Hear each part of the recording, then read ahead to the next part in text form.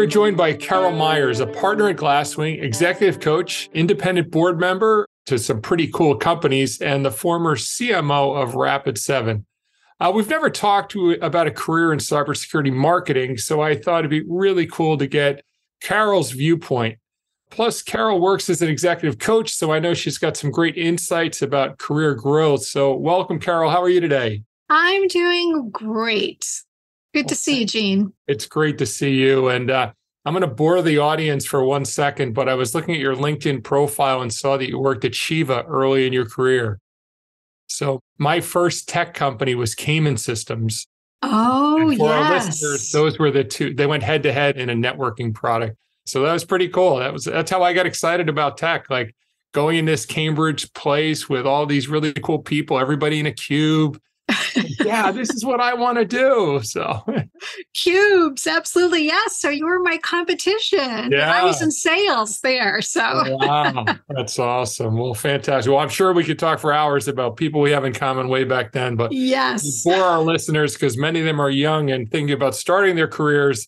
So let's jump into it. So Carol, you spent many years in cybersecurity marketing, and you told us that there's really a myth about the negative connotations of cybersecurity marketing and that it's all about FUD or all about the bad guys and worst case scenarios. So, can you just tell us a little bit about your experience and why you got excited about, Rapid7, some of the other companies you've worked for in cybersecurity and helping them build great marketing programs? Yeah, Gene, it is one of those things that I initially thought, I don't think I'll go into cybersecurity marketing. Right. But then I finally did. And I think it was a switch in headset for me and a really big part of how we did our marketing at Rapid7. I'd say everyone in the marketing team felt strongly that we had a mission to be part of the cybersecurity solution and not purveyors of fear and doubt. There's plenty of that to go around in cybersecurity, lots of headlines to deal with. So we really set out, in addition to the company values, right, which we had, we established our own set of values and guidelines to help us stay true to that mission. So, for example, before publishing anything, we asked ourselves, does this blog post, does this podcast, does this webinar provide clear and useful information to help improve cybersecurity?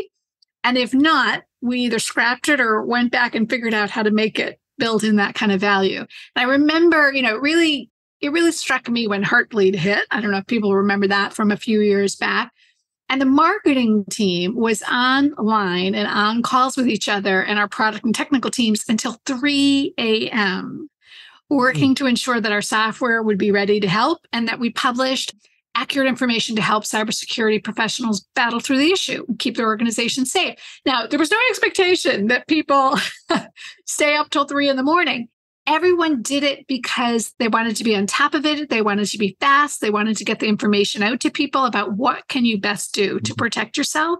And that permeated everything we did. It led to us doing free tools when things like Heartbleed happened and others so that people could go assess their own level of risk, even if they weren't our customers. Mm-hmm. So this was a mission felt deeply throughout our organization. And if we had to share bad news, or also known as FUD, there was a requirement that we provide guidance on how to address this risk. Like you can't just lament about the bad news. You've got to produce something that's useful to help people with it. And if not, just stay out of the fray. There's plenty of other people spreading the bad news out there.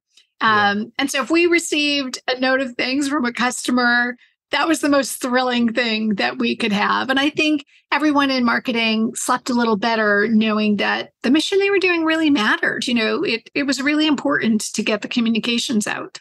Yeah, I think about one of the first times I ended up in cybersecurity, a little happenstance. I was doing my own thing. I joined a company because I believed in the mission of the CEO, but I didn't really understand cybersecurity. And then we had somebody from the SANS Institute come and present. And he was the first one that really helped me understand the importance of cybersecurity. And this is going back almost 17, 18 years. And I was like, wow, I'd just been selling hardware to corporations. And I was like, wow, like this could make a difference, right? And I don't take it to the level of, we're not doing brain surgery here, but you really are, you're helping people sleep better at night at their jobs if we do our jobs as vendors in cybersecurity. So That's fantastic. So I think the other myth that you see in cybersecurity from a marketing perspective is that you have to understand cybersecurity and all the ins and outs, and you have to wear a hoodie and be a hacker. So, what's the reality there? Yeah. I think experience in cyber can be both a blessing and a curse if you're in cyber. So when you're completely steeped in something like cyber, there's a benefit, right? You already understand the market, the competition, the customers. But I think it can sometimes blind you and you can get a little jaded about what customers do and don't care about. So for example, cyber is very serious business. Like there really are bad things that can happen to individuals, to society through cyber breaches. But sometimes we strip all the fun out of it. And cybersecurity pros like to have fun just like anyone else. And they appreciate humor and they appreciate opportunities to engage and to have a little fun as well. And so you got to make sure you remember that these are human beings and it's not all about, the fear, uncertainty, and doubt, as we were just talking about. Right. And I think that if you have a strong foundation in marketing, which means you understand that marketing hinges first and foremost on the customer, that no matter what you market, you've got to do the work to understand your customers, what their job entails on a tactical as well as an emotional level. You have to understand their motivations and their stresses. And you have to understand all the players that you're going to be competing against and the process that's involved in buying.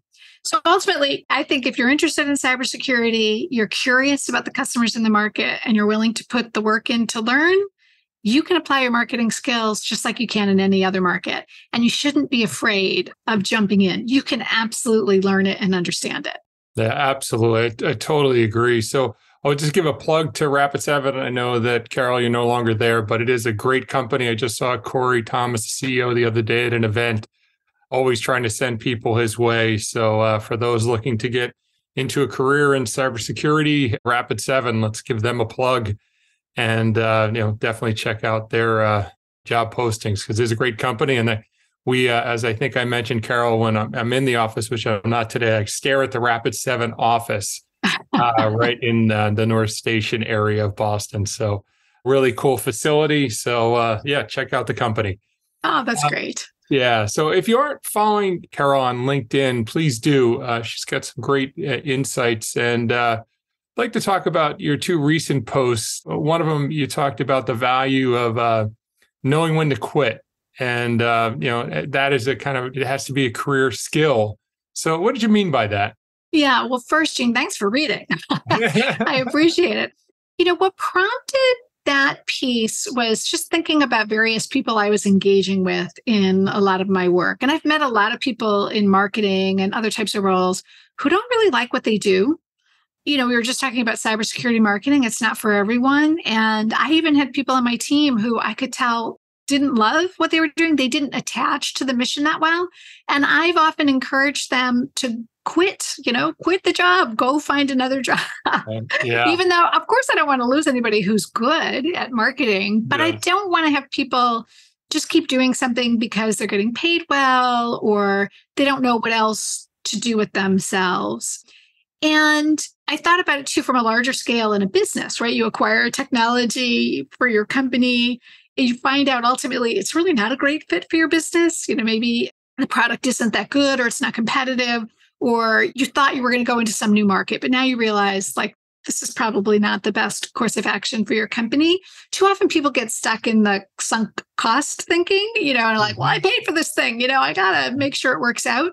Right. But sometimes your best bet really is to wind something down and go put that money that you're going to have to spend to try to be successful with a product that's not a good fit into helping your current customers, building up a market you are stronger in. So it just sort of struck me that we are afraid to quit things and to move on and to just say, this isn't right for me. Let's just go take a different course of action. And that's what really prompted me to write about it. You have to be willing to quit things that aren't your best opportunities if you're going to be able to spend your time on what are your best opportunities. No, I think that's really well said. I think about one of the best piece of advice I heard Bob Brennan, the former CEO of Veracode, who I know Carol also knows, well known in New England, very successful executive.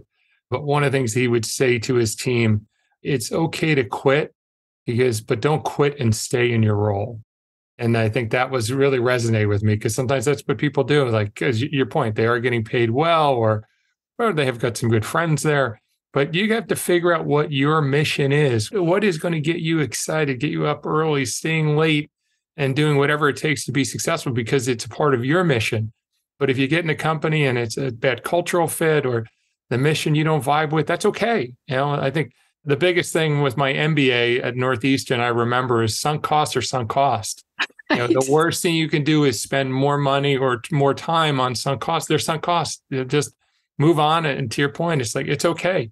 If people say, why'd you leave your last company? It's like, hey, my mission and their mission weren't aligned. People will understand that, right? So absolutely, I think it's great guidance. So last question, you wrote another great post recently about playing to your strengths. And even if they don't always seem to align your strengths. So can you share a little bit of your philosophy around this?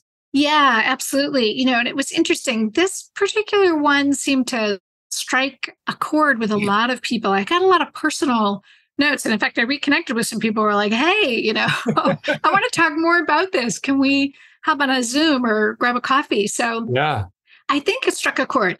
And I think it's because we spend a lot of time thinking about personal growth and development, which are incredibly important. And I'm a big believer that people can and do change. Sometimes people think like, oh, that's how I am and it can't be changed. But I think we have vast capacity for learning and growth. And there are some weaknesses that we should probably try to overcome. For example, if I'm a terrible listener, it probably is worth me working on my listening skills, not just because of my job, but for my personal life, right? Everyone likes to feel listened to at some point. So if you're really bad at it, it's probably something you should work on. You may not become the best listener in the world, but you can get good enough that it helps you in so many ways.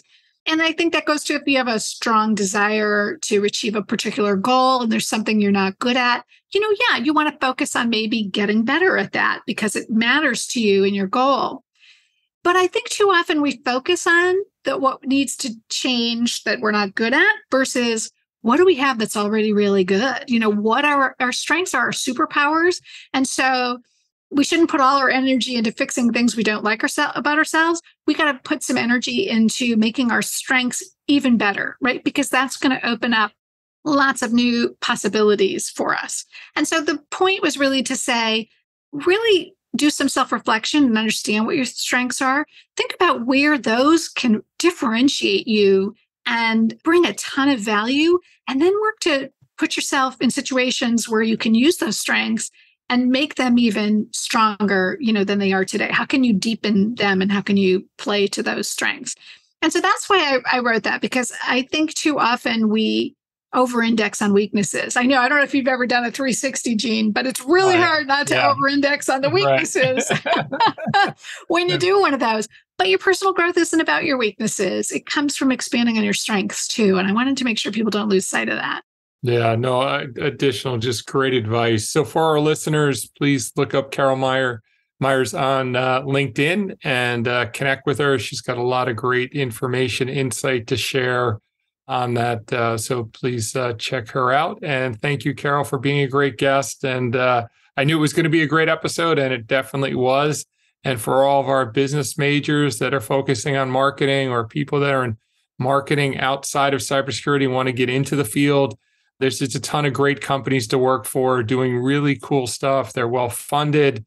They can be a lot of fun, and they are very mission driven. So let's really encourage people to check out all the great companies and all the job posts in this field. So as a reminder to our listeners that are trying to up their cybersecurity skills, you can get 1 year free of our content going to ThreatX Academy and using the code podcast. ThreatX Academy covers a wide variety of cybersecurity skills, and you can learn more at academy.threatx.com.